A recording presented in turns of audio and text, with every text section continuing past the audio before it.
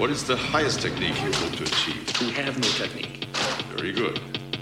What are your thoughts when facing an opponent? There is no opponent. There is no opponent.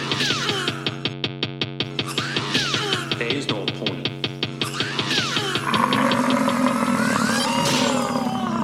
Greetings, friends. I'm Arnold Schroeder, and this is Fight Like an Animal. Find episode bibliographies at againsttheinternet.com, where you can also find my contact information. Please do write to me. And if you want to support the absurd, psychotic work for which death is the only retirement plan that goes into making this podcast, please find me at patreon.com/biologicalsingularity. I want to dedicate this episode to my friend Carson, also known as Sparrow, who died at a tree sit in the West Cascades in Oregon in 2003. In many respects, Carson was my closest friend within the Earth First movement. He had a primer gray Datsun, and the characteristic sight of he and I was I managed to convince him to paint black flames on the wheel wells of his 1980s primer gray Datsun. And so that was us, right? It was like cruising around the mountains, running supplies or scouting or digging up a logging road to put concrete in it or whatever nonsense we were up to in the primer gray Datsun with the black flames on the wheel wells. In the Sierra Nevada mountains where we spent time together, I kind of always had my art friends and my political friends. There was a lot of segregation, and Carson was really the one person who solidly and utterly transcended that divide and was just my friend in absolutely every respect. He was a lot of the work that we did, had the usual frustrations that political organizing always has. And he had this really joyful demeanor where he was always just completely prepared for militant confrontation. And he was so willing to put in very hard work to make that happen. But he just didn't have that anger and frustration that is so characteristic of people like that. He really tempered a lot of my worst tendencies, as, like a bitter, disaffected, guy who, whatever. He just really was capable of, going to meetings where people were being really frustrating and just, having this kind of, smiling demeanor about it and being like, yeah, I think this is all kind of nonsense. We should just go protect the forest.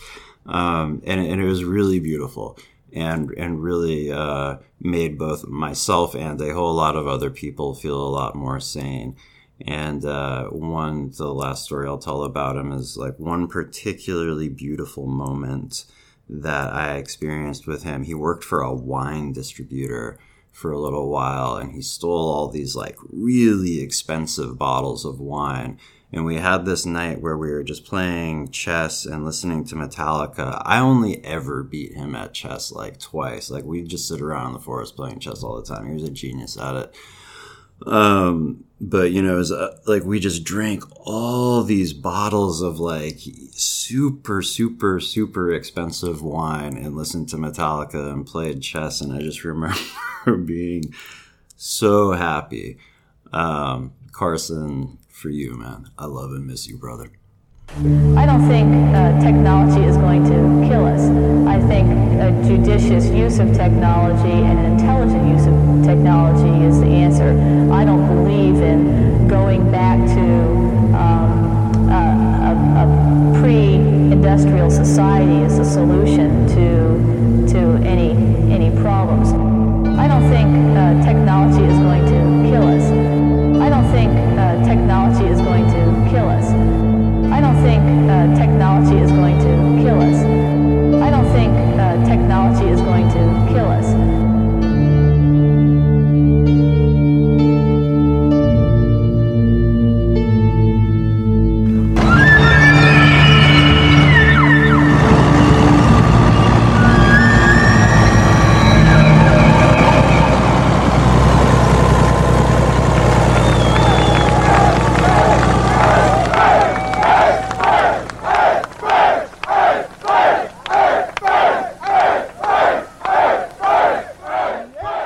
So this audio is from a documentary called Earth First, The Politics of Radical Environmentalism, which I believe was released in 1987. And the imagery is of people standing around in a field somewhere with their fists in the air, chanting these words, Earth First, over and over again. And the expression of, this is one of those cases where, you know, I should be making a video, but like the expression of participation mystique or whatever that people in this video are exhibiting is really profound. They're very clearly having this moment of like a sense of profound connection with one another and collective purpose. And so one of the things that I'm going to try to do in this episode is talk about the radical environmental movement, I guess, you know, Earth First in particular, and try to give people who are alive and politically aware right now, but weren't in those days, a sense of how really, really, really different that movement was and kind of like its basic animating perceptual framework from anything that's happening now, how different it was to like the experience of participating in that movement and just kind of like in the worldview that it espoused. And I want to look at why it went away and what it was replaced with and, you know, like how that influences our behavior and the type of revolutions that we can conceive of trying to create and all that stuff. I mentioned at the end of the last episode, you know, talking about the Andreas Malm book, How to Blow Up a Pipeline, how he seemed to be missing this very essential point, how he spent a couple hundred pages engaged in this earnest soul searching about why people don't just go out and break the machines that are breaking the world we live in. And, you know, how at some point at like kind of the very end of the book, he sort of categorically dismisses all of the Earth First and Earth Liberation Front and Animal Liberation Front and, you know, people in related tendencies who did exactly the kind of thing that he's like making this case for, because they had the wrong ideology. He's like, and we just don't even need to assess, but really, you know, because he was like, because they're too about animals and forests and the earth and oceans and the sky and all that, you know, and it's the wrong way to look at things.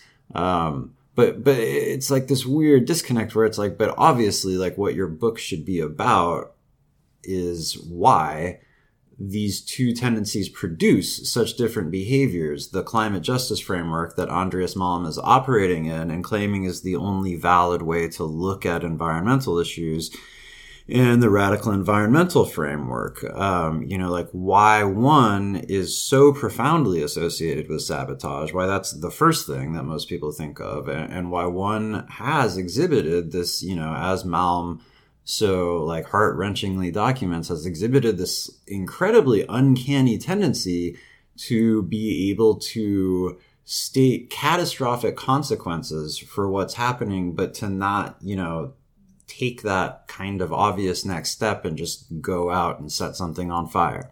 But I don't just want to look at that particular dimension, that, you know, admittedly, very interesting dimension of the relationship between worldview and mode of contestation.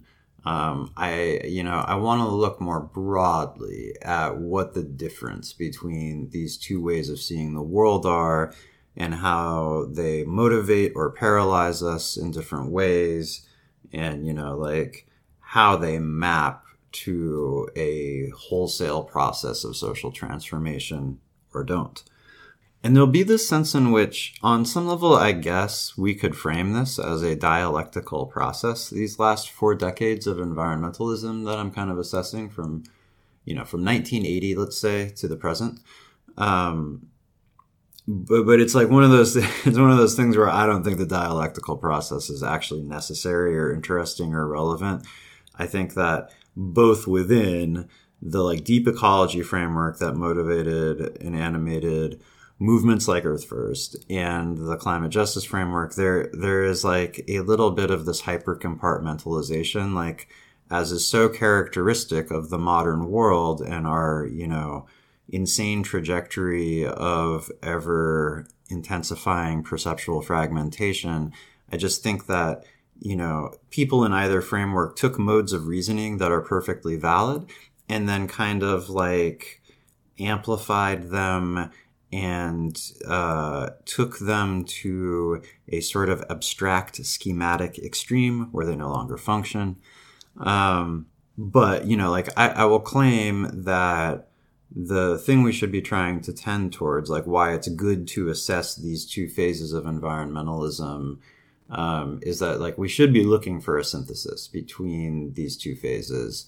But again, I'm just going to go ahead and say it's not really like exactly thrilling in the way that it would be if these were like actual, like epistemically necessary iterations of some like opposed perspectives or whatever. I don't really think they were. And then after we've done some like history and we've just, like kind of characterized in general terms and sort of like intuitive, well, like the terms that somebody who was involved in both movements might use, like, like these are just the ways that people saw the world differently in these two movements. We'll then do some brain science that I'm really excited about and not entirely prepared to address. It's a line of inquiry that we'll definitely have to like mostly relegate to future episodes. But I have in the past talked a lot about how I don't really think that variation in perception of environmental issues comes down to what, like a rational assessment of some like explicit statement of risk or whatever, consequences, harm, but that it's like it's variation in a much more like fundamental state of information processing and relationality to the world. And, like I've touched on different aspects of that at different times. I talked with Ken Ward in one episode where he introduced the framework of different kinds of intelligences, as in like potentialities to kind of like experience a particular truth or another, that are used in like learning theory and, like in just like actual educational contexts. And I've talked about the relationship between empathy and environmental sort of like consciousness, and like the various psychometrics that people have churned out to sort of directly measure one's sense of unity with nature, which also maps pretty directly onto the psychometrics that measure one's receptivity to like the mystical experience. A lot of overlap there. But we will look at it from a different perspective with some different brain science that I'm really excited to introduce. And that, so like there is, but I will just acknowledge there's like a tiny bit of, well, maybe not even a tiny bit of randomness in this episode. This is like, there's that Borges story, Tlon Akbar Orbis Tertius, that starts with the very Borges-esque statement. I owe my discovery of Akbar, which turns out to be an imaginary country, to the juxtaposition of an encyclopedia and a mirror, right? It's like Borges writing an archetypal description of a Borges story or whatever. But this kind of feels like that. It's like, it's all these topics that I am, that are of fundamental like salience to the podcast, but there was like this somewhat haphazard conjunction of stuff that I was reading and that I encountered where I was like, that's this episode. So, like I owe this episode to the conjunction of an email that I got from a listener named Chris. Chris, thank you so much. Wherein the book, The Master and His Emissary, The Divided Brain in the Making of the Western World, was recommended to me. And the fact that, it's the juxtaposition of that and the fact that I had just done that episode on sabotage and the fucking landscape of like podcasts that I want to someday make or topics I want to someday address is infinite. But it just felt like when I got to the end of it, I was like, well, I've essentially queued myself up to do this episode about these two phases of environmentalism that I've kind of always wanted to do. And then I saw that like these two things, this book I was reading and this episode actually had a lot to say about each other. So here it is. So I guess in order to justify my claims about what Earth First kind of fundamentally was, I just want to make this brief digression into noting that when somebody does something, we have an embodied experience of being them, doing or experiencing that thing, particularly maybe in situations where any kind of communicative behavior of any kind is happening, music, language, any kind of like gestural anything. We have, there are, portions of our brain that are devoted to modeling being that person doing that thing. And that the Earth First, like the core premise was kind of like, in some sense, it was really like this performance and literary genre, like, these like, or more general than that, but like these modes of communication that all had this one characteristic where, the person is basically expressing their sense of unity with the world and their willingness to fight the destruction of the world from that perspective, to, as the phrasing so often goes, to be the world fighting back against its own destruction, to be the forest fighting against the logging, right? To be the ocean fighting against the whaling. And then people would have these kind of like empathetic experiences. Like, there was like a very sort of, basically there was a collective ritualistic aspect to Earth First of getting more and more into this place of unity as a group, right? Because that is a core human psychological motivation, is to like have this group that you have this deep sense of unity with, but the group having a deep sense, like the thing that they're experiencing unity about is a broader sense of unity with the world itself, and then translating that into something or other. But there was like that subjective quality I really want to emphasize, how a sort of like an energy would be built up through some kind of like, some communication, some mode of expression.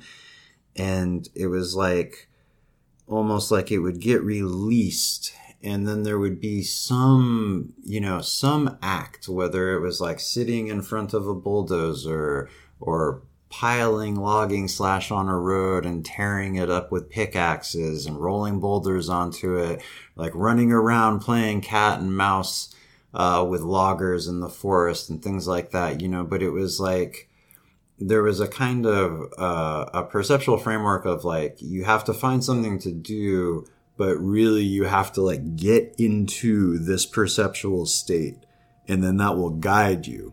And so there was always this like, I'd almost say like semi-haphazard, I don't know, this very just like embodied, felt, sort of like motivation.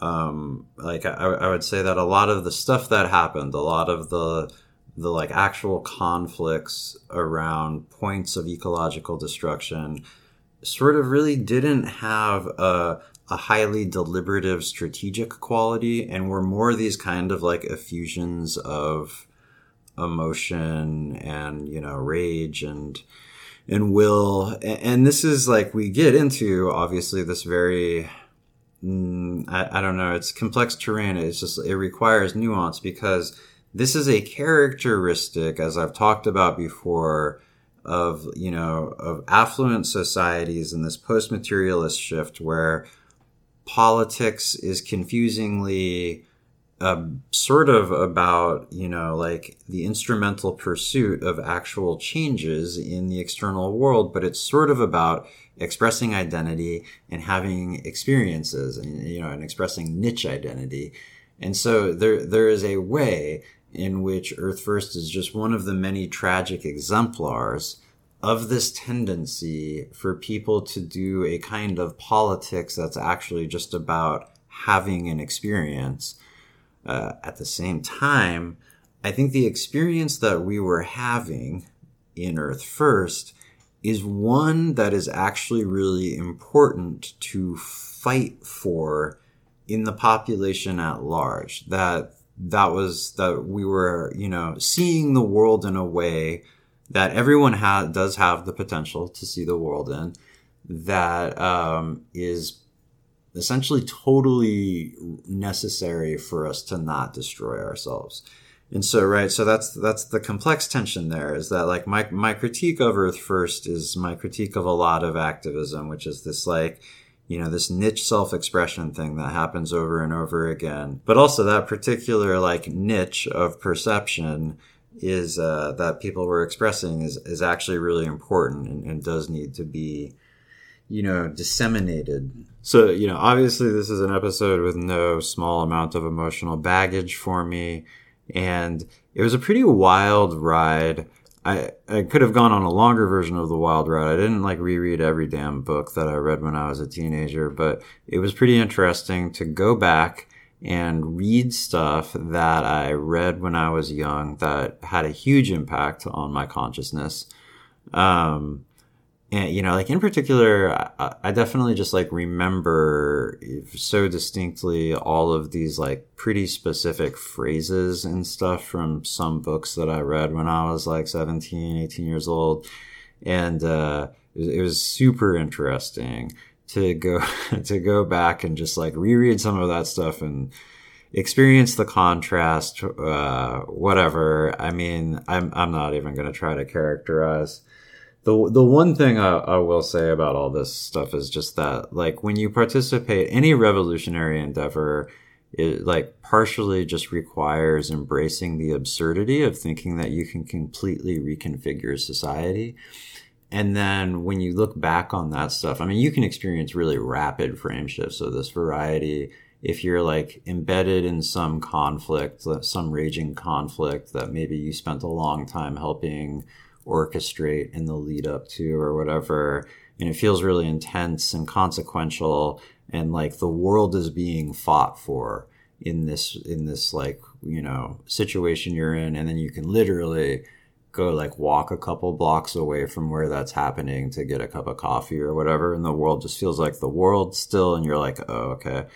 You know, so a lot of it just felt like that, like just like looking back on some of this stuff that felt, when I was participating in it at the time, like such a serious fight for the world, and now kind of looks like just, you know, like one of any huge number of social phenomena that happened to be like, you know, occurring at the time.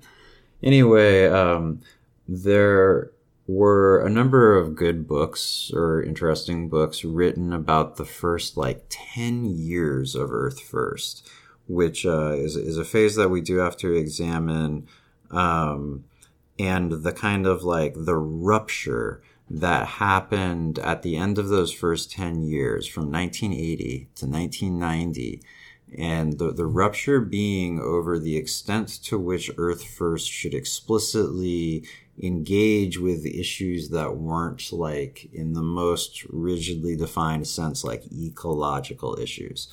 So I'll put all these books in the bibliography, but, you know, if you want to read some of the stuff about this, like, if you want to read some Earth First history, I'd recommend Green Rage, Radical Environmentalism and the Unmaking of Civilization, Coyotes and Town Dogs. I guess I would recommend Confessions of an Eco-Warrior by Dave Foreman and Timber Wars by Judy Berry. I'd also, and it's just kind of this interesting, sad thing where that phase, that tells us something. We do need to examine this, but there's a phase of Earth First history that had like a ton of media attention and where everybody needed to write a book about. And that kind of is like the first 10 years or so. And then even though that movement was very dynamic and active for certainly another like 10 years and arguably another like 15, there stops being as many like coherent, comprehensive like accounts, and there just stops being as much of the same kind of media attention. Interesting to note. So, unfortunately, there's just like actually not that much great stuff about Earth First in the 90s or whatever. I would recommend, and this is coming from the UK, where there was also a very, very active radical environmental movement, Down with the Empire, Up with the Spring, which is an assessment, I think it was written in 2003. And it's, so it's an assessment of like that phase of Earth First in the UK, but you can get some sense. There's very parallel processes happening in like the UK, the United States, and Australia, and then to some extent, other parts of Europe. And then, obviously in less affluent societies, militant opposition to resource extraction based on a sense of identification with the land hasn't stopped, right? But at the time, there was always a sense that, we were an allied movement with people who were fighting and dying to stop the destruction of the living world in, the so-called global south and, basically everywhere that doesn't have the glass towers. But so, and again, I am just not trying to do a movement history. I'm not trying to give an overview and be like, and this is the logging road blockade and this is the tree sit or anything like that. I'm really just trying to talk about how the world was viewed, and how that translated into different behavior. But, so to do an exceptionally concise history, in 1980, 5 dudes, most of whom had some kind of career environmentalism thing happening, were working for some kind of institutional environmental advocacy entity like the Wilderness Society or whatever, went on a camping trip in Mexico, and very much inspired by the Edward Abbey novel, The Monkey Wrench Gang, decided to form, a militant cadre because they were so disaffected with mainstream environmental groups doing exactly what mainstream environmental groups do, which is just being one aspect of a system that is destroying life on Earth. No one stands up and questions technology or industrial society because they don't recognize the rights of other species to inhabit the Earth. The only way you can have industrial society is to trample. And they articulated a fundamental critique of, technological civilization based on the premise that all life should, in fact, continue to exist. And if you have wandered through the vast, bewildering landscape of leftism for any time, you may have heard something to the effect that the movement I'm describing was deeply misanthropic, just like fundamentally anti-human, or that it was specifically horribly racist and sexist, or, some other combination of afflictions of that variety, that it was a subject to. And I would say that most, honestly, just so much of that perception is attributable to the presence and the statements of exactly one motherfucker. One of those 5 aforementioned dudes who went into the Mexican wilderness and conceived of Earth First, Dave Foreman. And it was interesting to me, I think that a lot of movement people kind of just find the association of Earth First with these couple, celebrity figures like Edward Abbey and Dave Foreman and whoever so insanely frustrating because people really just didn't have that much to do with a whole lot of the actual movement work that people did. And, so it's just it's just kind of annoying. And there was never anything remotely approximating. I just cannot overemphasize this point enough.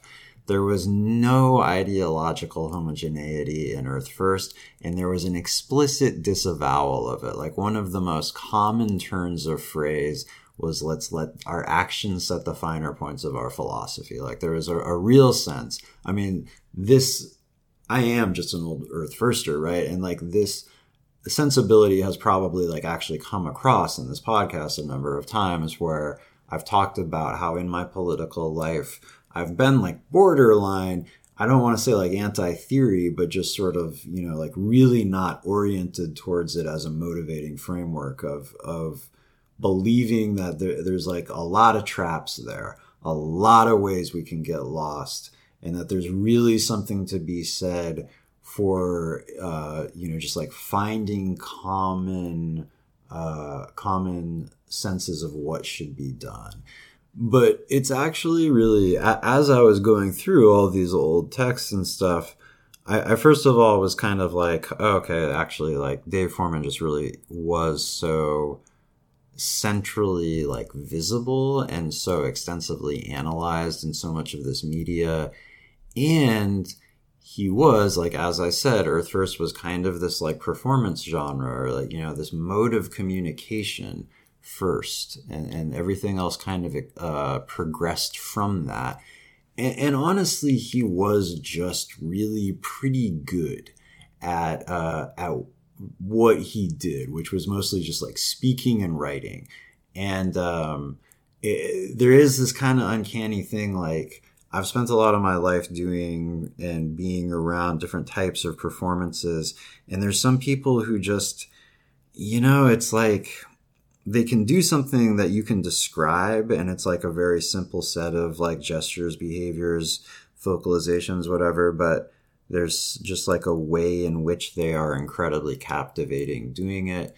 And so I would say like Foreman said stuff that was just kind of like pretty, I mean, like, I can say all those things, and I think a number of other people can, just like really, but he just like really, really just put himself into it, and he really just made people feel something when he said these things. When he said, I am the mountains, I am the ocean, and I am going to defend myself, and so should you. People just got chills. And, and so if I'm being totally honest, like, things that he said and wrote did totally help me, help pull me into the Earth First movement.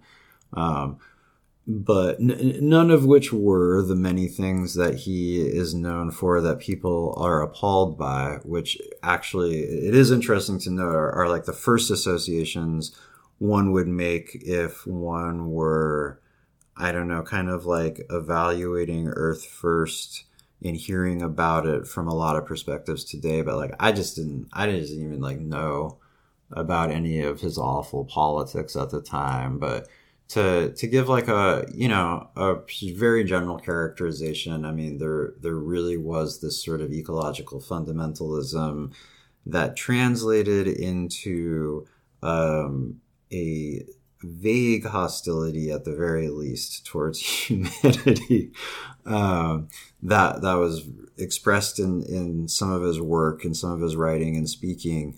And moreover, a cultural affectation around being like a redneck, And this might feel, I'm going to try to actually make this make sense, because it might feel like we just went somewhere really weird.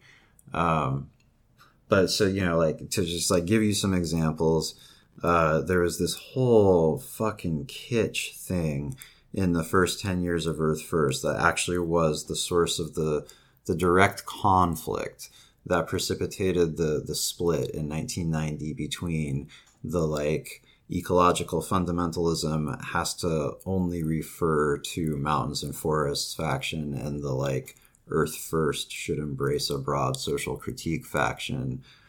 There is this insanely kitsch thing where they were like Foreman and maybe like, I just feel like this is like literally like two other guys he kind of like got on his trip or whatever, we're like, we're the real patriots, right? Like the multinational corporations who are mining and logging this beautiful world are like, they're destroying America and we want to protect it. So there was like an American flag thing that would happen in some Earth First context.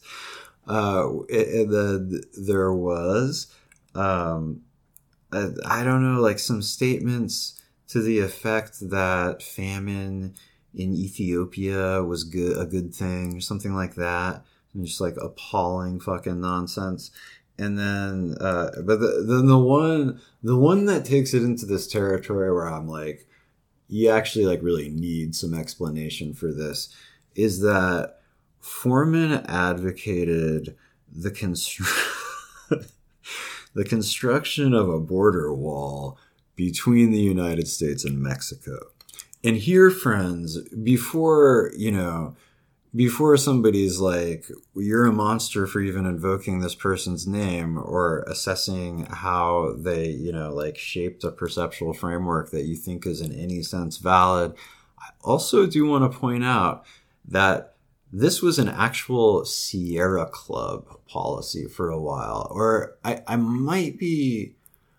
think that it was something that was put to a ballot. There's some things that Sierra Club members all vote on and policies. And I think like whether the Sierra Club should support the construction of a United States-Mexico border wall was a serious ballot item for like their general membership more than once or something like that. But right. So the point that I would make is that if you find somebody doing some climate justice work, they almost inevitably are engaged in, so this is certainly true of my organizing in the last 10 years, they're almost inevitably engaged in organizing things that take money from nonprofits like the Sierra Club, right? And I actually think it was much more destructive and insane for a big professional nonprofit with a giant membership to be taking a serious policy position as opposed to one guy whose whole trip was saying stuff that was outside the Overton window and getting people in the media to be like, oh my God, there's these people who want to end civilization, right?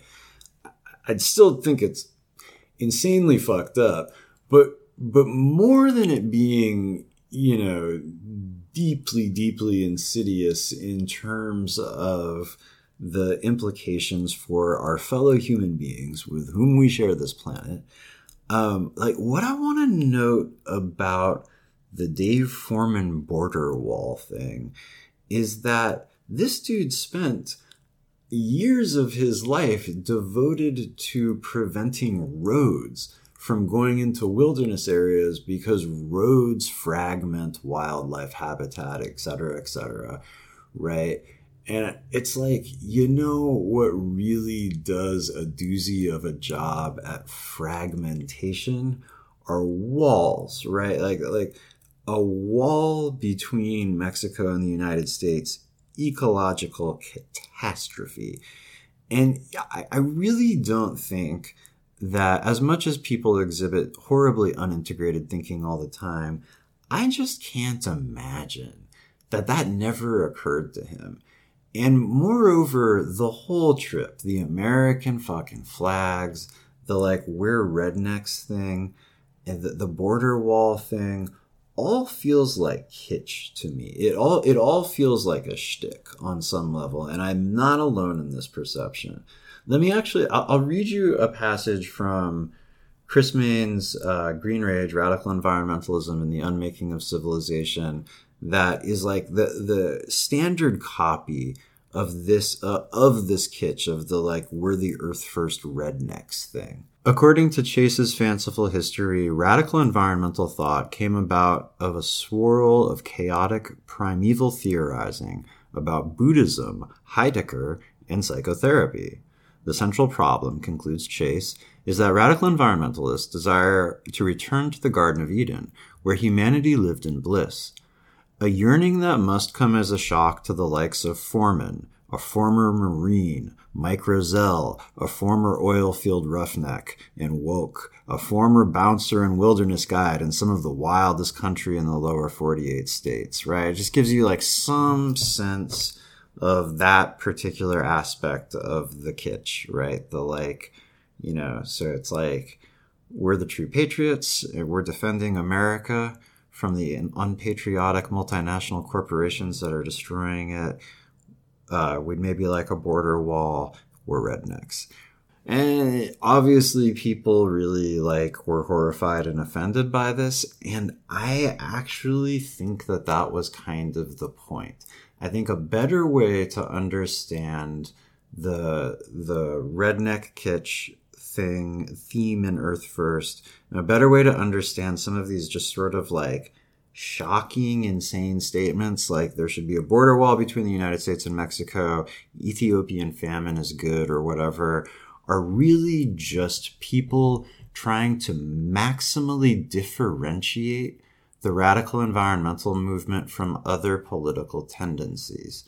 And I believe that, and again, you need a little fucking nuance to understand what I'm saying. I believe that as much as I am appalled by the actual content of the statements that they were making, the underlying perception that the ecological fundamentalism they were advocating would die if Earth First was subsumed into other political tendencies was 100% accurate, and that's exactly what happened. And so like that is kind of what I'm trying to look at.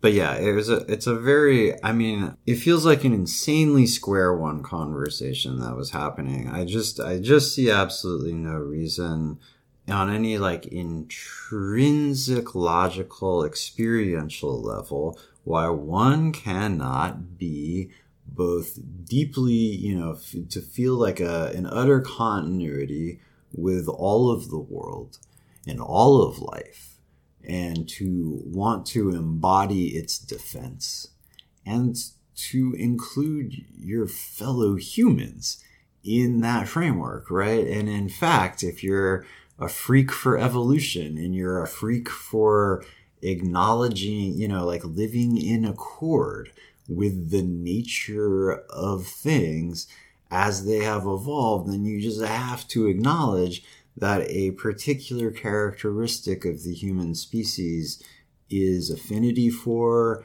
and concern for one another, right?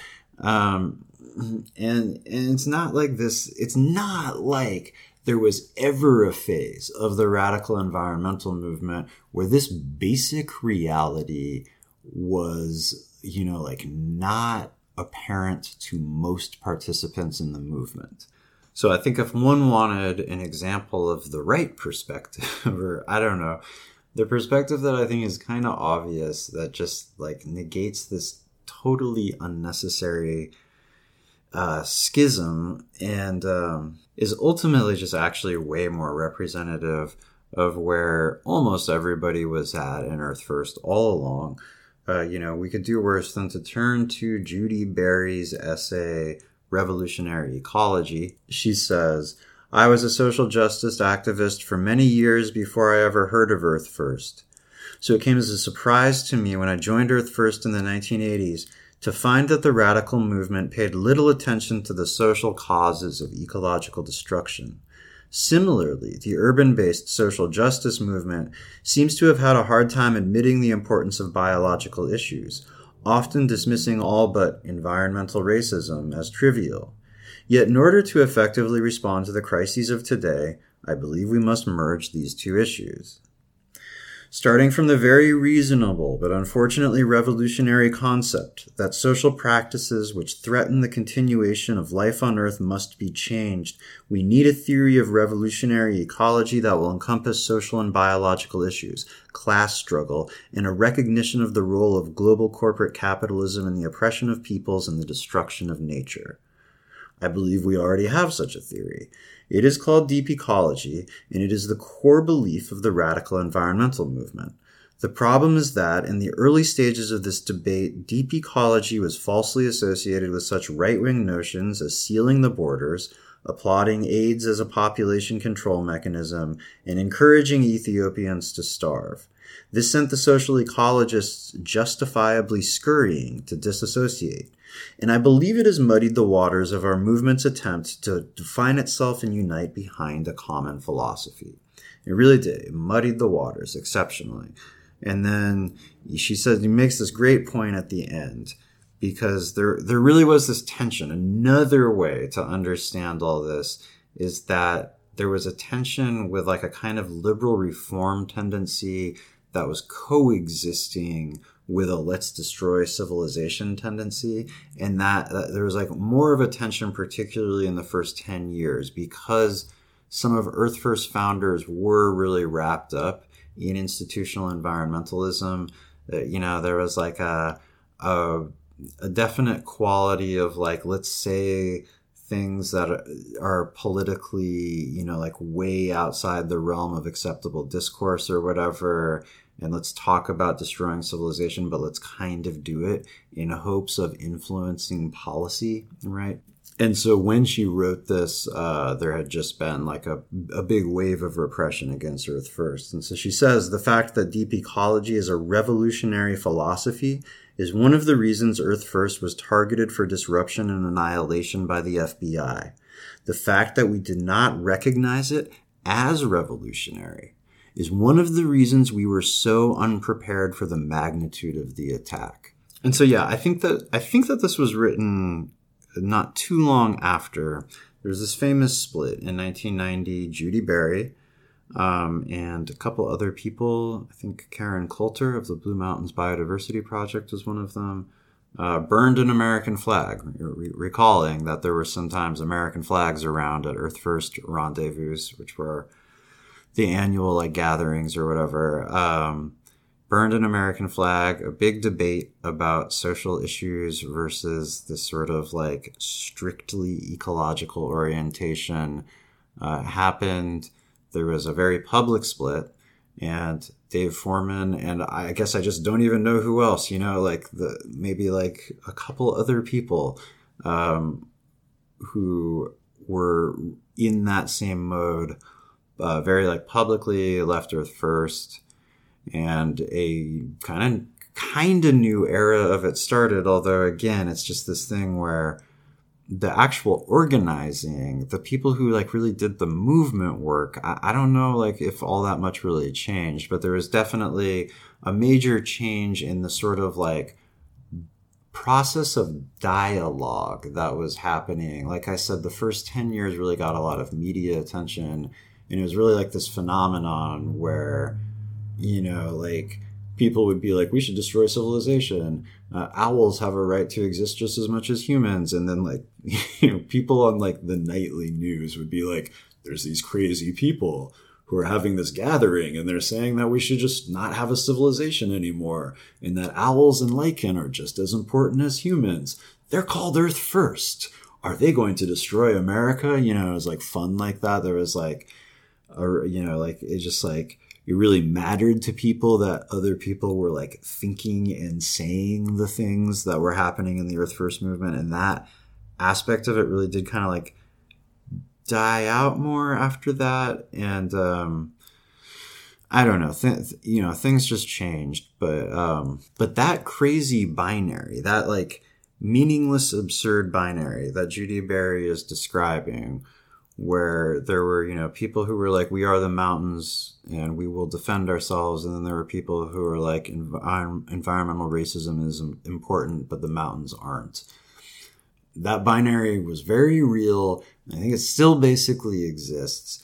And that essentially what happened is that the radical environmental framework died entirely in favor of that other justice-based framework, which is, is not in itself incorrect any more than deep ecology is in itself incorrect, but just desperately needs to be synthesized, right? And, is very schismatic and incomplete on its own. And so even though I emphatically side with Judy Berry and her faction in that split that happened within Earth First in 1990, and generally think the notion that identifying with the living world at large means that you have to be hostile to humans is entirely logically inconsistent on its own terms, and, just doesn't like appeal to me experientially in the slightest. But I do actually think that the evolution of Earth First from that time on, from that split, allowed it to be subsumed into other political tendencies to the point where the deep ecology framework simply died. We aren't left, we aren't right, we aren't in the middle, we aren't even in front or behind. We aren't even playing that game. But so, as much as this question of like, you know, should we care about people or every other species on the planet, to me is like asking, you know, should I like sex or should I like birds? It's just like a completely incoherent opposition.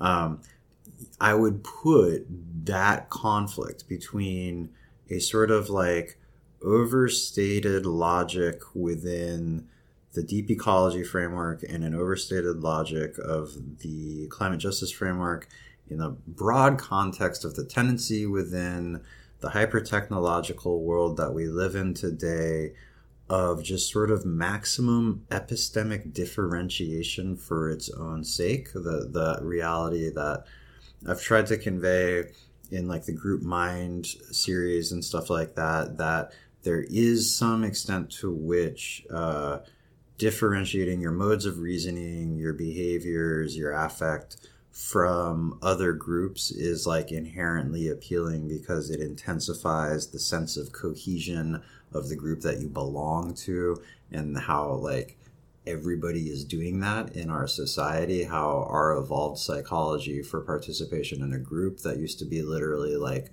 the people we shared a mode of subsistence and a place of residence with, and, you know, like had kids with and helped raise their kids and stuff like that.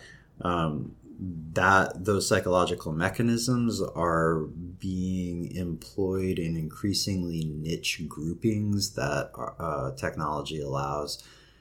And, you know, how we're like epistemically diverging in order to create these senses of group cohesion. So that's totally part of it. And then, but I also just think there's a much broader sense in which modernity presents us with so much information and so many different models that most people aren't able to achieve a synthesis of all of it. And that compartmentalization and, you know, like hyper competence in certain domains of reasoning and hyper attentiveness to certain truths at the expense of others is just very, very characteristic of the people that we've become. Right. So I would place this divergence between a social version of environmentalism and an environmental version of environmentalism in that context of just like this general tendency towards perceptual fragmentation, this tendency towards a lack of cohesion and fragmentation that is just like so broadly characteristic of the times that we're living in. You know, and I would also say that the very fact that this split happened in Earth First when it did, when all this repression was occurring, there had just been this big wave of arrests. You know, the FBI COINTELPRO'd Earth First really, really, really hard. You know, like the fact that there's always going to be, if there's differences in a movement, those differences will often be accommodated until there's a sense of real threat, like external threat of some kind, and then they will become a crisis. And that's, you know, that is exactly what happened. But I guess it also, you know, the differences were already there. And so this process happened where Earth First became more able to kind of like navigate a broad landscape of different issues and to interact with people somewhat more on their own terms, right? To ally with people's struggles that weren't, strictly speaking, ecological. But like I said, it allowed it to be subsumed by other movements eventually. And so the 90s were like this kind of transition phase where I would say the deep ecology framework that had always animated it was still very much alive. And since the vast majority of Earth First participants never wanted a border wall and weren't particularly patriotic or any of that other fucking nonsense.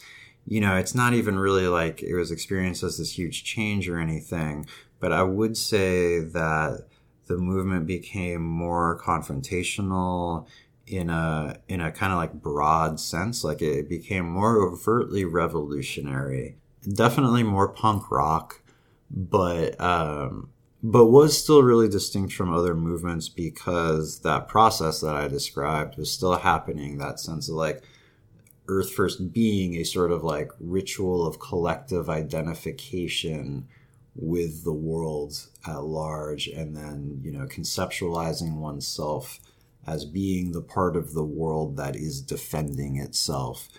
That was very much alive. The sort of like that just like deep sense of integration into the world that animated Earth First was still totally there, but you could see how more and more it was becoming amenable to a different kind of politics and how people were coming into the movement. I mean, I started participating in the mid-90s. You know, you could see how more and more people were coming in who really just didn't have that, you know, like that basic set of subjective coordinates. In the early form of Earth First in the 80s that I missed in some meetings, there was a thing where people would be like, if a new person came, they'd be like, describe your conversion experience. Describe your moment in the wilderness where you saw that all existence is one and that it was your job to fight. Right. And, you know, and it was like this kind of, it was like, because if you haven't experienced this truth, we don't trust you. And you definitely could tell that emphasis was getting, that it was still like very present in the movement, but it was like, definitely less of a front-loaded strict criteria, and that there were a lot of people who were participating who had just different politics than that and had never had that experience. And so getting into the essence of like what that experience just really like is and how we should understand it and whether it matters to a future hypothetical trajectory of environmentalism is important. And the way that I want to characterize it is by talking a little bit, I think that I actually can very concisely and somewhat definitively characterize what this state is. But I think that there's also like a characteristic set of things that people say when they're in that state. That is not the actual like kind of state of being from like an information processing or brain science perspective, but it are, you know, like the kind of the statements that you would make from that perspective. So I'll talk about that a little bit first, which is just like very commonly some statement to the effect that all species have a right to exist, or that reality is much larger than the human created world, right? So here's Christopher Maines putting it into his words. But Earth First's emphasis on ecosystems went far beyond a more sympathetic awareness of the role of ecology in human welfare. Although there were any number of pragmatic social reasons for protecting as much of the natural world as possible, Earth First stood for the more radical proposition that the natural world should be preserved for its own sake, not for the sake of any real or imagined benefits to humanity. With this perspective, Earth First transcended the environmental movement's reformist program and embarked, with tentative if noisy feet, upon a larger agenda of ethical and cultural defiance. And a little later on, evolutionary theory denies the existence of a hierarchy of beings, declaring that there is only genealogy, similarities and differences arising out of a 3.5 billion year saga of organic inheritance in which we are only minor players. Taken seriously, evolution means that there is no basis for seeing humans as more advanced or developed than any other species. Homo sapiens is not the goal of evolution. For as near as we can tell, evolution has no telos. It simply unfolds, life form after life form. Elephants are no more developed than toadstools. Fish are no less advanced than birds. Cabbages have as much ecological status as kings. Darwin invited humanity to face the fact that the observation of nature has revealed not one scrap of evidence that humankind is superior or special, or even particularly more interesting than, say, lichen. Okay, and then Judy Berry saying pretty much the same thing, because again, this division is much more apparent than real. Deep ecology, or biocentrism, is the belief that nature does not exist to serve humans. Rather, humans are a part of nature, one species among many. All species have a right to exist for their own sake, regardless of their usefulness to humans. And biodiversity is a value in itself, essential for the flourishing of both human and non-human life. And then just to drive the point home, Dave Foreman saying more or less the same thing. There's another way to think about man's relationship to the natural world, an insight pioneered by the 19th century conservationist and mountaineer John Muir, and later by the science of ecology. This is the idea that all things are connected, interrelated, that human beings are merely one of the millions of species that have been shaped by the process of evolution for 3.5 billion years. According to this view, all living beings have the same right to be here. This is how I see the world. Okay, so again, what I'm giving examples of here, I believe, are instances of the kinds of things that one says from the state of being that characterizes the deep ecology framework, the radical environmental framework, but that it is not really the state itself. These are all ultimately abstractions, right? These are all ultimately arguments that one could make. And honestly, I actually really dislike some of the language and some of the... There's just like this weird quality to it. Again, this is that thing where I would characterize the overall like schism that I'm evaluating in terms of this tendency towards maximum epistemic differentiation and like hyper attentiveness to certain truths at the expense of others. But there's almost like this paradoxical, you'll see why it's paradoxical in a second, tendency to get away from observer effects and to kind of want to disavow one's unique human perspective and the fact that one's evolutionarily contingent human perspective is just seriously the only means by which one has to evaluate the world and give value to anything.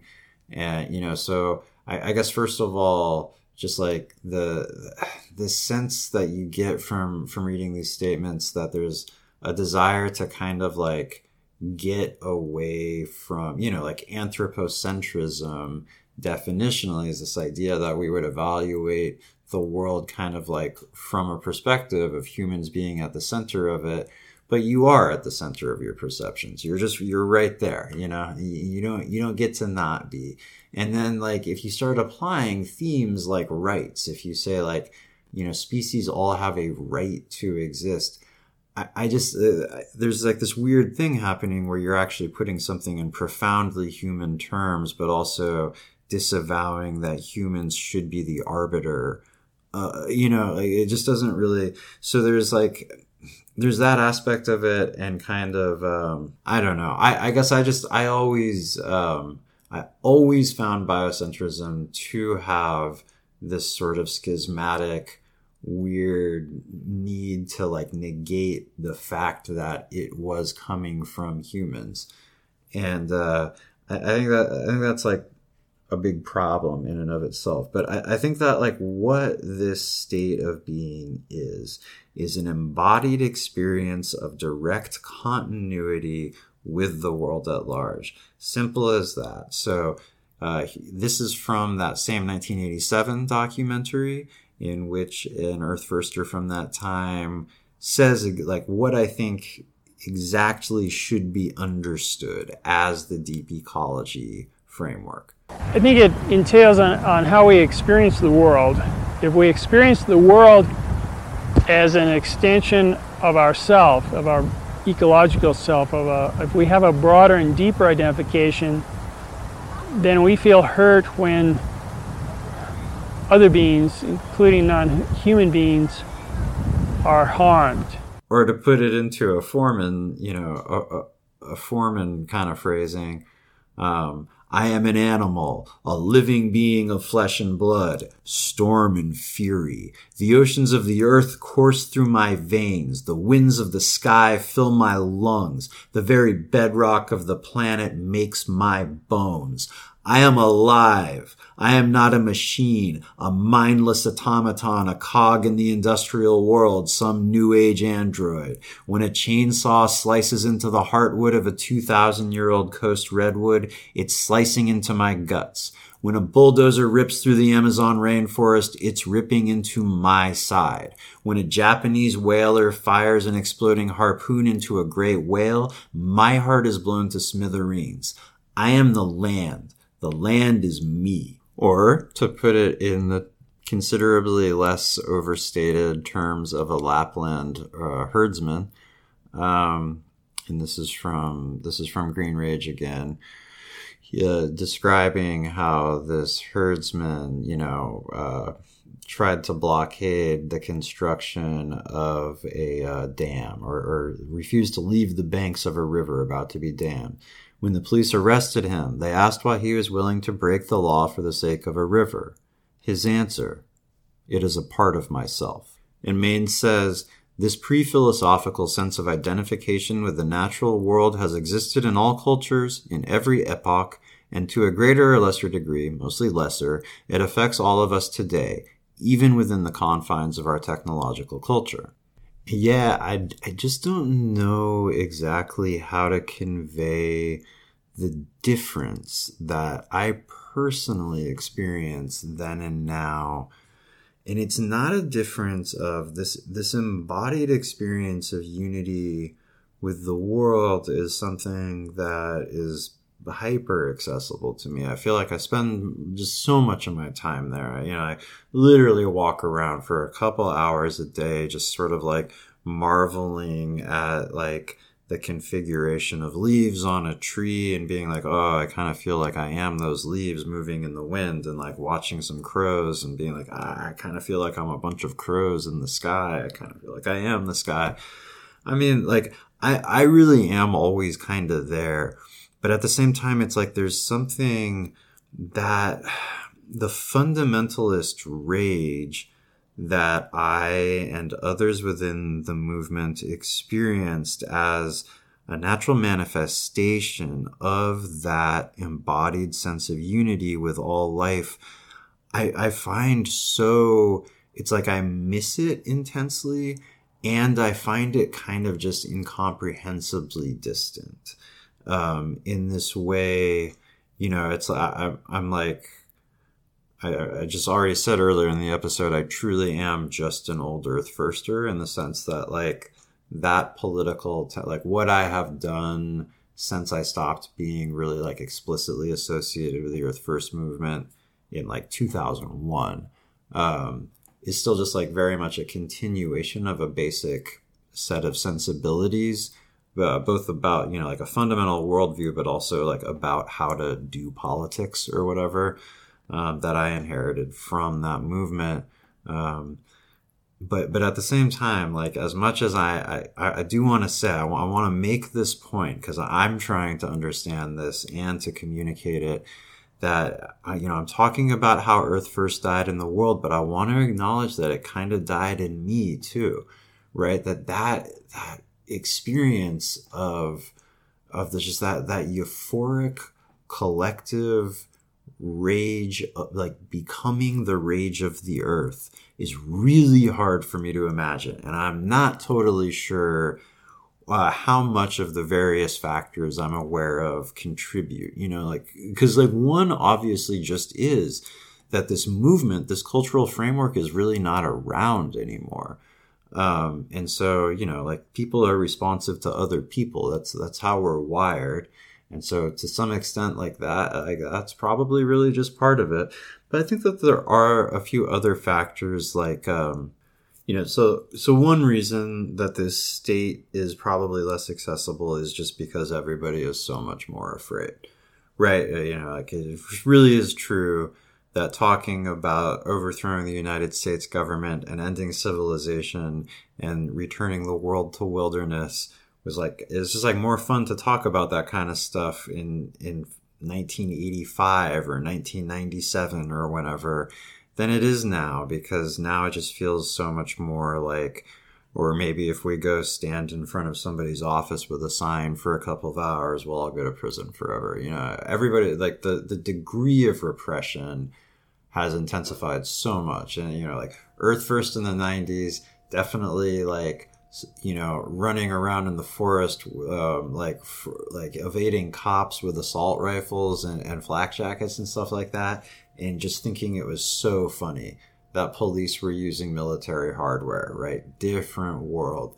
People in that documentary that I just mentioned, the 80s Earth First documentary, you can watch somebody talk about how they went to jail for like 3 or 4 months as an indication of how the system is really afraid, you know? And like, I mean, now it's just so common for people to go to jail for so much longer than that. So like the fear, especially post 9/11, 9/11 helped kill Earth First as it, you know, just so radically shifted our culture and politics in so many ways. But I think that maybe really actually an even bigger aspect of it is just the nature of the ecological crisis now as opposed to then. Because it definitely, Earth First was definitely born in the age of discrete, finite ecological harms, right? Where you could still conceptualize the world as existing in this, you know, binary state of like places that people have destroyed versus places that they haven't. And that was so special and magical and meaningful. And, you know, like you could really think about still like preserving the whole living system of anywhere that people hadn't actually like directly, you know, like gone to that place and physically like altered and destroyed it in some way. And that's just not true anymore. I guess another way to say this is that Earth First was kind of like a grassroots political tendency born in the framework of the science of conservation biology, and the climate justice movement is a grassroots political tendency born in the science of climate change. And those feel really, really, really different, because one is about actual tangible places and one is about global processes and the way that the entirety of human activity impacts them. So you end up, there's this like paralyzing complexity that you immediately enter into when you're thinking about climate change. That wasn't as much the case with the Earth First movement, although this was always this was my truly central critique from the very beginning, from the time I was 17 years old in 1996, and I was like, how do I get to Idaho to fight with these people? Was this, you know, the sense that this focus on wilderness exclusively, while there may have been like ecological justifications, and I would actually argue that there were really important social justifications in the sense of like movement building, because it gave people a place to be, to like develop cultures of resistance. You know, so like as much as it might make sense on those terms, I was always like, this ultimately has to come down to a fundamental transformation of human societies. And that's just so much harder and more paralyzing and like not as fun as saying, this mountain is sacred and we're not going to let you guys get up the mountain to cut down the trees, right? Being like, should we insulate people's houses better and maybe affect like a 10% reduction? You know, it's just like in the amount of miles people drive annually, whatever. It's just, it's so different. And so like, that's just an obvious. And I think that there's also just like a sense of like, you know, we become overwhelmed by horrors at a certain point. When we are confronted with a horror, you know, hopefully we experience the inclination to fight, but at some point we might get kind of overwhelmed. And just like the fact, there's the complexity aspect and the kind of like paralyzing, you know, nature of how interrelated all these variables are, looking at the phase of ecological collapse that we're in. But I think there's also just, there's a despair, you know? And it just like feels harder to feel that joyful identification with all of life, in a sense of being the part of that vast web of life that fights for itself. It's just hard because everything is dying. But I guess I'm going to say that I think what I am advocating for is that we try to find that state of being, and that it's actually pretty important. And I would say crucially that it is something that could meaningfully channel, when Earth First was born, most people just absolutely didn't think about environmental issues. And now, like, very significant proportions of especially the world's youth feel like we're doomed and experience just like deep, pervasive anxiety, rage, dread, grief, etc., etc. And I believe that the deep ecology framework, the sense of profound connection with the world and a willingness to fight for it on those terms, is a way that a lot of that malaise could be channeled meaningfully and productively. And that actually interestingly gets into what will be my final critique of Earth First as I ever knew it, which was just that, what it is, if what it consists of is this embodied experience of continuity with the world, I would argue that it is a relatively recent cultural phenomena that people could get so alienated from that experience, and that it truly is something that belongs to everybody, that in many ways Earth First was trying to recapitulate what could broadly be characterized as an indigenous way of seeing the world, or like a mode of perception that was characteristic of all of humanity until very recently in our history.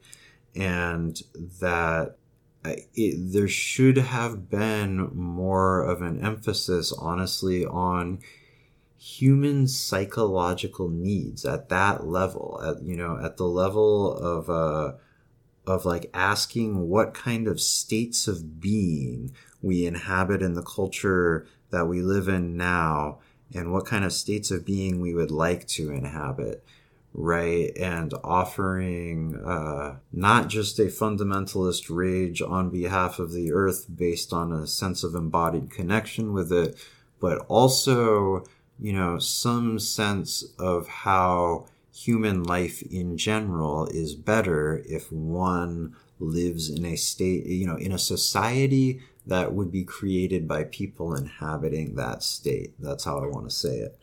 But I think that this idea that, a fundamentalist ecological revival is a viable prospect that should be pursued in the current context. There's more than one barrier there, including all the ones that I just mentioned. I think it's also, and this is something that I just don't think has been examined nearly enough, I think it's actually really hard to overstate the hostility towards ecological values that are present among many environmental campaigners or like commentators on environmental issues who are coming from the more like, the justice perspective that prevails right now. Again, not saying there's anything wrong with any of the actual content of that perspective. I just think there's this real lack of synthesis. There's no reason that should be in schismatic opposition to a love of nature. But in empirical reality, it just kind of very often is. And I don't in my life, I really can't count the number of times that I have witnessed some statement or been in some conversation where somebody says, something to the effect about how we can't talk too much about birds and flowers and trees because nobody cares, and it's actually deeply misanthropic to have too much affinity for the earth And, you know, we can only do politics on these terms of trying to relate, you know, like to exist exclusively in terms of very specific human needs.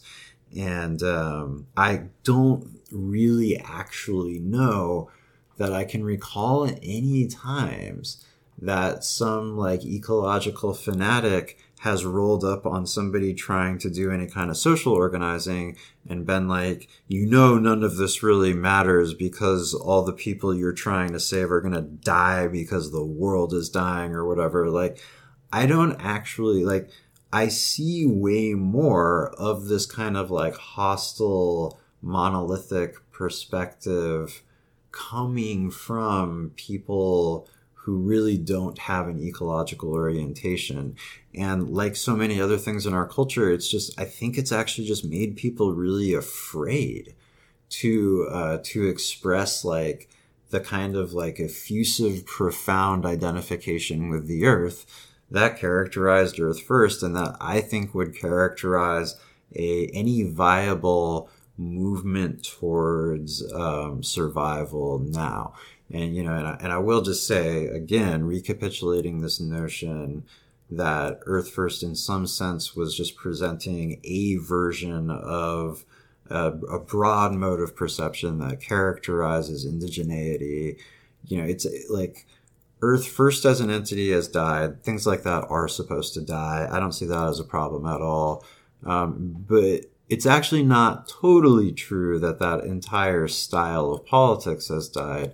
It's just really more or less all led by indigenous people now. And where that's able to happen, I think that's great.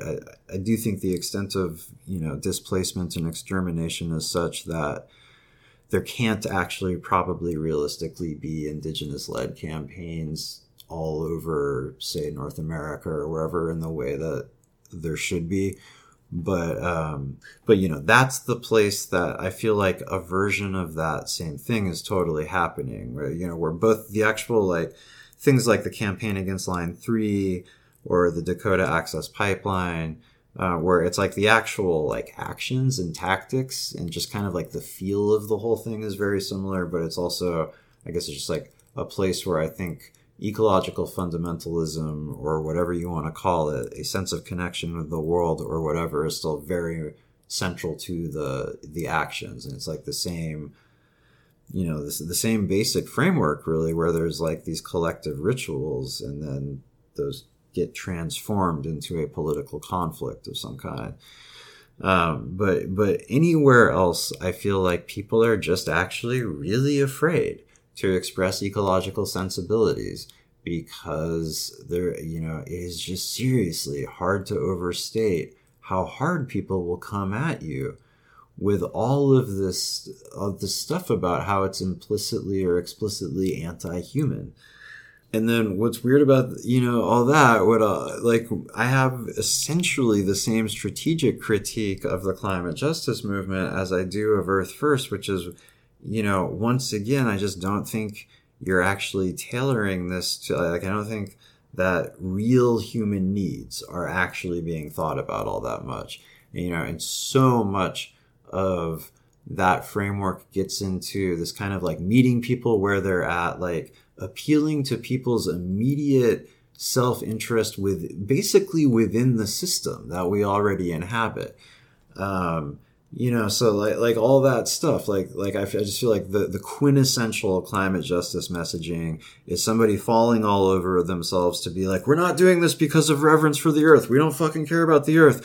We're actually doing this because we want to build a bunch of good green jobs, you know, bunch of jobs. We're going to just like throw a whole motherfucking shitload of jobs at y'all, as if like everybody just loves going to work so much that the best thing that you could ever do for them is just make sure there are a ton more just jobs everywhere, so that if they happen to not, you know, like be doing enough work at their job already, or they don't have a job, they could just go, you know, like fall into some other job because they're just coming at them from every angle.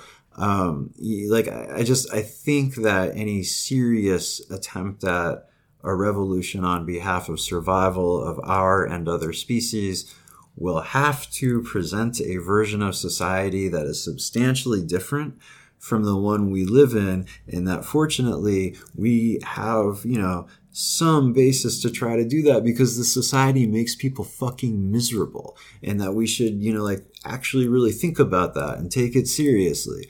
Because climate justice messaging doesn't actually appeal to most people, even though there's this obsession, it's like so obsessed with like finding what perspective isn't being consulted within existing environmental messaging and making a direct appeal to whatever, people who possess whatever identity or whatever. But like people just actually aren't that responsive to it. And at some point, you would have to like really look at that and be like, maybe we're not talking to people about what they actually care about. It's no longer a concern for the environment that motivates these people, that it's a social revolution that they're talking about. Okay, but here is where we have to, this being Fight Like an Animal, the podcast where there is no such thing as a digression, where we have to ask, what does this all have to do with what the structure of our brains can tell us about the structure of reality, and some insane nonsense that Descartes said once, and the relationship between schizophrenia and philosophy, which is to say that, we'll bring in Iain McGilchrist's The Master and His Emissary, the divided brain in the making of the Western world, to characterize this state. If what I'm saying is that there should be a fundamentalist revival. There should be a synthesis between the climate justice tendency and the deep ecology tendency, but that synthesis involves there being a fundamentalist revival of a sense of embodied continuity with the world and a willingness to fight as the world on behalf of the world. And that would be a meaningful way to channel the profound angst that we are all feeling watching the world end on the internet. What do we want to know about this state? Like, what is useful? Is it simply the case that one advocates for it by saying the kinds of things that I read from the excerpts of these texts about feeling a sense of continuity, or about the actual context of the world being, in reality, being so much larger than human endeavor, or species having an equal right to exist, whatever we mean by rights, if we're trying to take humans out of the equation or whatever. I think that it's actually useful to look at this from a brain science perspective and the relationship between modes of processing and culture. And that's what this book is about. It is amazing. It's an amazing book. And I know that right, left, hemispheric differences had this kind of like big embarrassing pop culture phase, kind of went through a phase very similar to neurotransmitter deficiencies causing depression or whatever. It's like some scientist was trying to wow some reporter wasn't very scrupulous, but like somehow a set of pop culture conceptions about what the right and left brain do got inculcated in a lot of us that are sort of not true, or like at least tend to involve this fundamental misconception that the right and left hemispheres of our brains engage in totally different tasks or process totally different information. And it's really more the case that they engage in tasks or process information in different ways, but they, collaborate on the same tasks and the same information. And I will certainly do a lot of violence to this topic because I think that the way that McGilchrist makes his case, his case is that there's processing differences in the left and right brains, but that we can actually trace a history of Western culture wherein there have been phases where there was like more or less left hemisphere dominance. He explicitly says that we can think of the right and left hemispheres as like different selves, which I have said before, about, just like different like states, like behavioral states, or like different, networks of brain regions interacting, whatever. And that these different selves like truly do have different personalities in a sense, like come to different conclusions about the world, employ different modes of reasoning. And that, like there's this really interesting way in which different cultural conditions have like brought out one mode of processing over another, how there's been kind of like a dialectical process between them throughout the course of the history of Western culture specifically. And it just so strongly overlaps with this core, this essence of this inquiry I've been making in this podcast, which is this idea that if we are talking about revolution, we are talking about the expression of certain behavioral potentials that already exist within people, or different selves emerging, at the expense of others, basically, right? And like this idea that we kind of contain multiple selves that, again, reason about the world differently and come to different conclusions about it. And that, different conditions will bring those out or suppress them. And so, that idea, I think, is more developed in, or just the idea of like culture causing a wholesale different version of a self to emerge is more developed in this McGilchrist book than anywhere else that I have personally encountered. So there'll certainly be a whole lot more work to do in this podcast that derives from this book. I'm not going to try to do like a great job of characterizing all of it.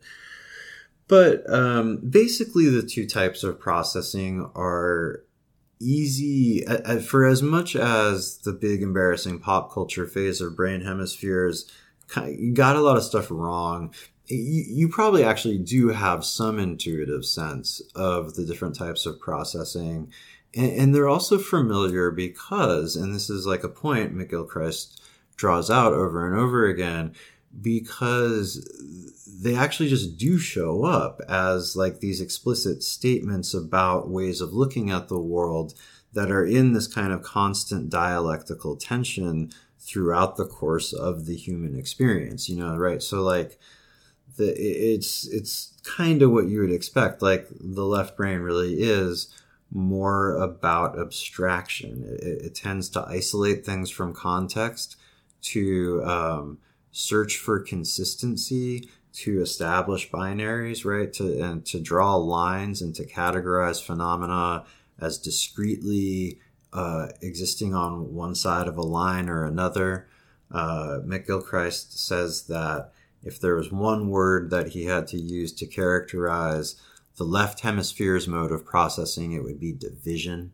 And then the right hemisphere is the mystic, right? It's the one that it sees things in terms of continuity and ambiguity and context, and always assumes that there is more to the world than is being perceived at any given moment. We can kind of think of these, one really good frame for thinking about the different types of processing is just in terms of attention and what it is.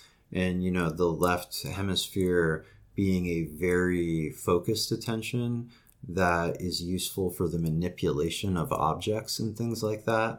And the right hemisphere being a much broader form of attention that's useful for not missing the overall nature of the reality that we inhabit. One of the things that is definitely fun about this fact of these two different modes of information processing is that one would expect that you could probably get into some pretty deep inquiries about the nature of reality by looking at the structure of the brain, since it is, after all, there to apprehend reality. And that, one of the things that comes up is we have this dual mode of processing that looks like it actually might reflect a fundamental property of the universe, right? Which is a tension between these two states. So as McGilchrist says, the most fundamental observation that one can make about the observable universe, apart from the mysterious fact that it exists at all, prompting the ultimate question of philosophy, why there is something rather than nothing, is that there are at all levels forces that tend to coherence and unification, and forces that tend to incoherence and separation. The tension between them seems to be an inalienable condition of existence, regardless of the level at which one contemplates it. The hemispheres of the human brain, I believe, are an expression of this necessary tension. And the two hemispheres also adopt different stances about their differences.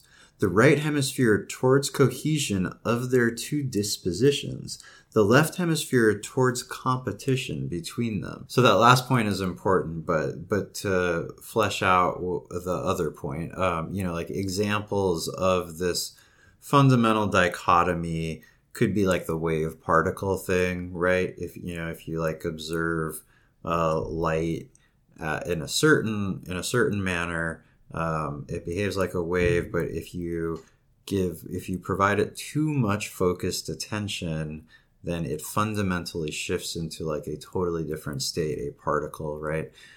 Things like that, where things are, both A and not A or whatever, both X and not X. And then they do their work in relative isolation. The two brain hemispheres are connected by some real deep, like subcortical stuff, and a structure called the corpus callosum, which it turns out not only like allows information transfer back and forth between them, but also does a lot of work inhibiting connectivity between the two hemispheres.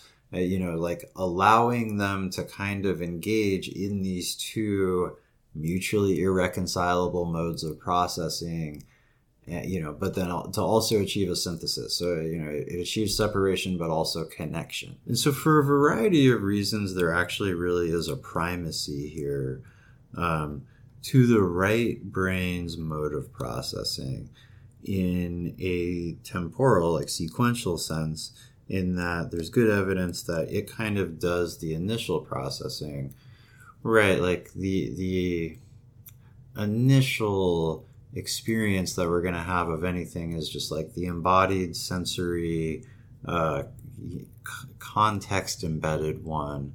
And then we can abstractly think about it. We can try to schematize it and manipulate it in our minds and, invent classificatory schema and place it within them and things like that. So, so our perceptions, our processing goes from right to left. And then, we can basically for analysis, we can manipulate it. And then it is in McGilchrist's formulation, kind of like returned to the right brain for a final cohesive, systemic, integrated understanding. Ideally, or at least characteristically, that's how integrated processing works, and what characterizes a whole lot of human history. But the point is that we can get stuck. So McGilchrist is talking about philosophy as just one sort of characteristic specimen of this sequence of processing. He says philosophy shares the trajectory that I have described as typical of the relationship between the hemispheres. It begins in wonder, intuition, ambiguity, puzzlement, and uncertainty.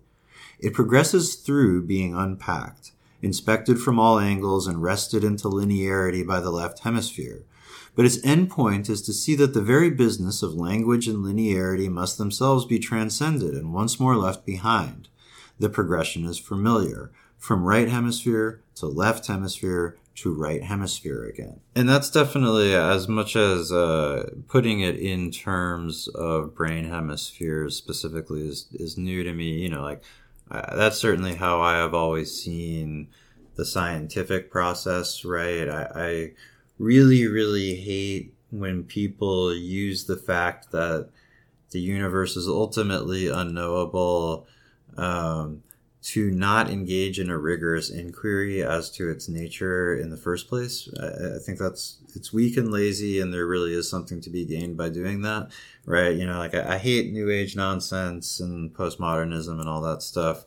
But then, like I've always said that my real dispute is just with anybody professing more certainty than is valid about their knowledge of the universe, whether they claim to be representing, you know, like science, or whether they're like the universe is the dream of a tiger god or whatever.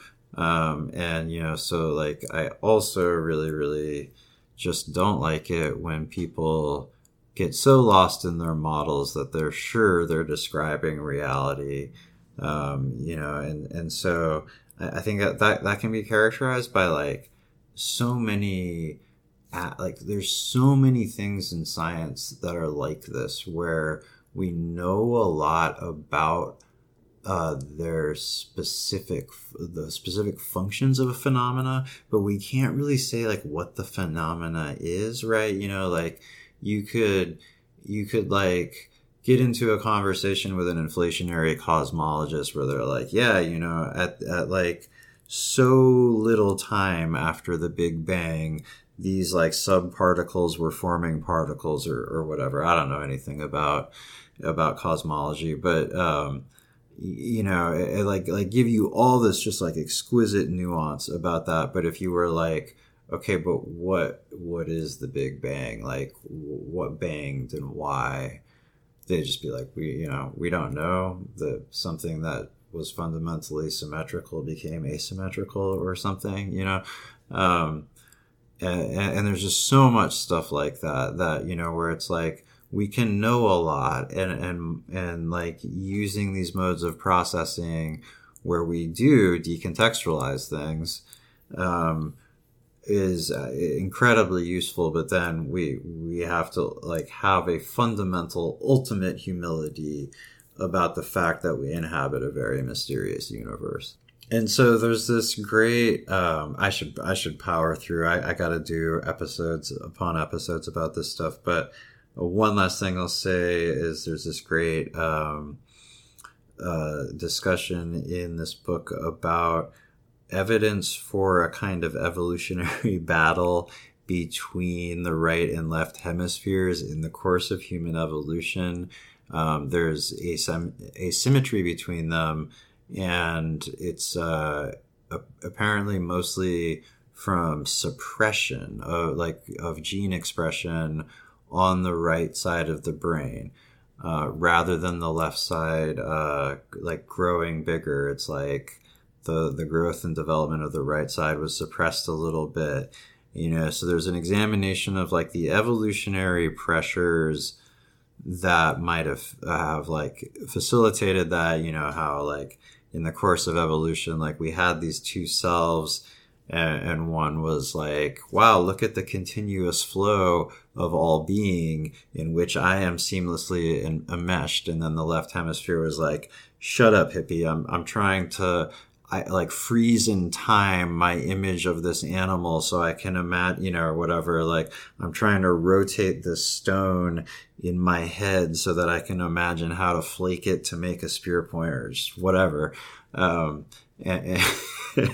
so, you know, it caused some asymmetry, and how like that actually, you know, was probably like a big part of the story of evolution was like some legitimate competition between these styles of processing and their needs to function at the expense of one another, but especially, like he said, you know, that being more the left brain's disposition to be in active competition with the right, to oppose the integration of the modes. And, you know, that probably being like a big characteristic of modern life.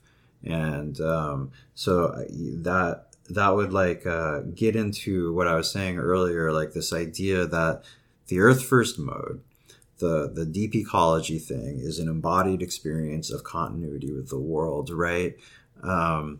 being like, and that being a recapitulation of a mode of perception that was characteristic of indigeneity.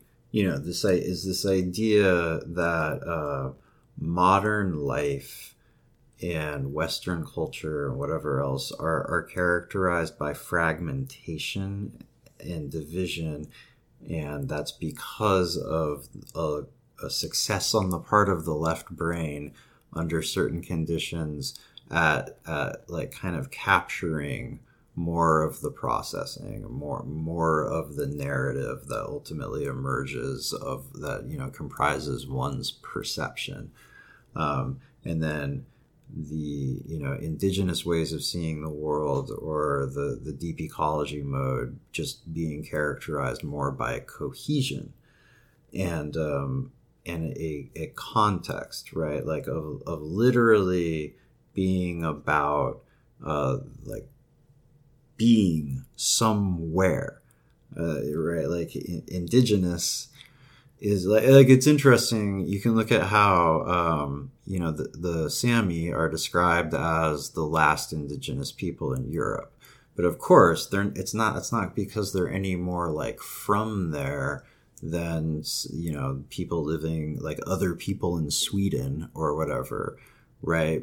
It's a description of their culture, but this idea, you know, because indigeneity refers to like belonging to a place, to being from somewhere, and that just like maybe actually is a really good way to characterize the way of seeing that we all kind of intuitively understand differentiates indigenous people from at least most people in technological civilizations, right? This is like literally like an awareness of your surroundings, and a cohesion with them.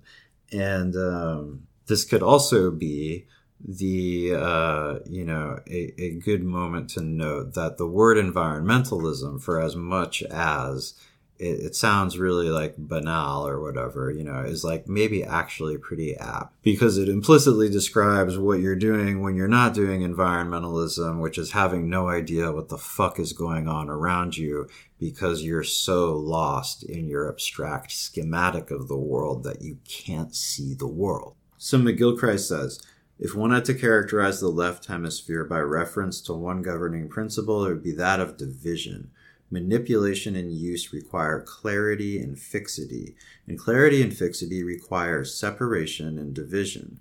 What is moving and seamless, a process, becomes static and separate, things. It is the hemisphere of either or. Clarity yields sharp boundaries, and so it makes divisions that may not exist according to the right hemisphere. You know, and so I would say that one of the very principal divisions that it makes that doesn't really exist according to the right hemisphere is the division between oneself and the world. And that you know, that is like, it's just like such a fascinating aspect of this book, is this idea that that's why, you know, we have 1,000 texts describing the mystical experience. And they're all kind of saying the same thing, and just in an infinite variety of ways, but that they tend to describe themselves in opposition to a different way of seeing the world. That there tends to be this almost explicit sense of there being a like rhetorical opponent right there. And I mean right there, right? Because it's just the other half of your brain. And how like some of, you know, like some of what we can understand about statements about the mystical experience is like the right brain telling the left brain how the world is. And that's McGilchrist's claim, not just about the mystical experience, but, you know, he looks at all of this art and literature and philosophy and whatever else. And, you know, his claim is that you can see this actual like dialectical tension between left-right modes of processing in a whole bunch of different cultural materials. and that there's phases where there's, more or less hemisphere dominance, right? That it's like a real flux. And so, he invokes all of this evidence for instance, saying that the Enlightenment was a time when left hemisphere processing predominated more, and like Romanticism was a time, and like all of this evidence for the relationship, or for there being a strong relationship between like the cultural trajectory and this dialectical tension, in this like tendency for the left brain to sometimes essentially capture the processing for a while and get us into places where we are following. And how characteristic does this sound of modern humanity, of following these really rigid schematics for how the world works at the expense of our senses, and like in getting into catastrophic situations because we can't disengage from our models.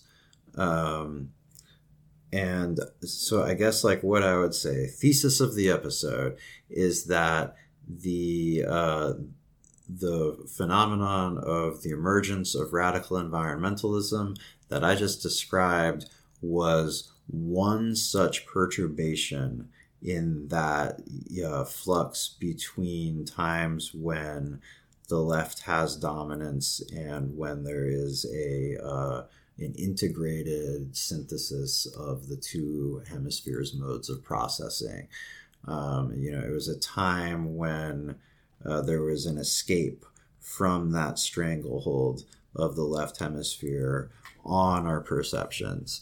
And in fact, even though this was super fortuitous, but, back in that embarrassing pop culture phase of hemisphere difference, that did actually kind of pretty reasonably describe how you could broadly conceptualize some of the differences.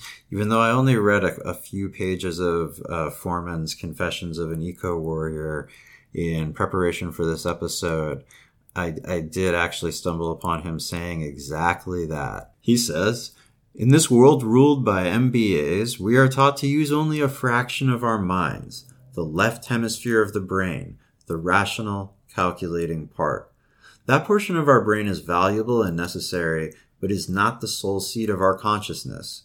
We must get back in touch with the emotional, intuitive right hemisphere of our brain, with our reptilian cortex, with our entire body." But yeah, I mean, I think it's a fascinating way to look at things because, again, the motivating framework of this podcast is this idea of looking for versions of ourselves using behavioral science that could emerge that would, be conducive to survival. And I just actually think it's pretty fascinating to look at left and right brain differences and how that factors into, to these particular questions I've been asking and to a whole broader array of questions that I'll ask in future episodes. But it's like 5 a.m, so I am going to say that's a podcast and go walk around Portland, Oregon.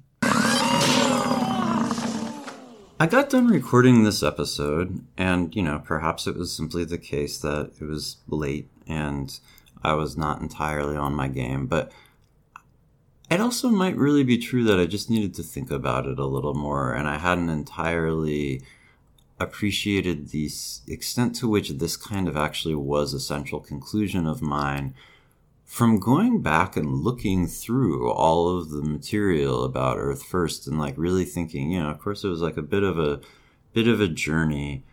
And I really realized that a point that I don't think I made explicitly enough in the podcast, the more that I think about it is, I think I gave some sense of how Earth First was probably a lot more ritualistic and about achieving like a certain subjective state than is apparent, from the outside or looking back on it. But I don't think I really said explicitly that. I think more and more I'm coming to realize the extent to which Earth First really did kind of have a religious quality. And, I want to be very hasty in my statements to the effect that I don't mean this in a supernatural way at all. Like Earth Firsters were notoriously pretty hostile to like New Age sensibilities. And certainly there was room for a wild panoply of belief systems or whatever, but that's not what it was. If it was a religion, it wasn't a religion oriented around anything supernatural, right? And so but this is still a meaningful statement because certainly the religious experience is something that does exist apart from any explicit entities in the sky it might describe itself as knowing about or whatever. There are certainly neural corollaries of the religious experience. It is a mode of perception.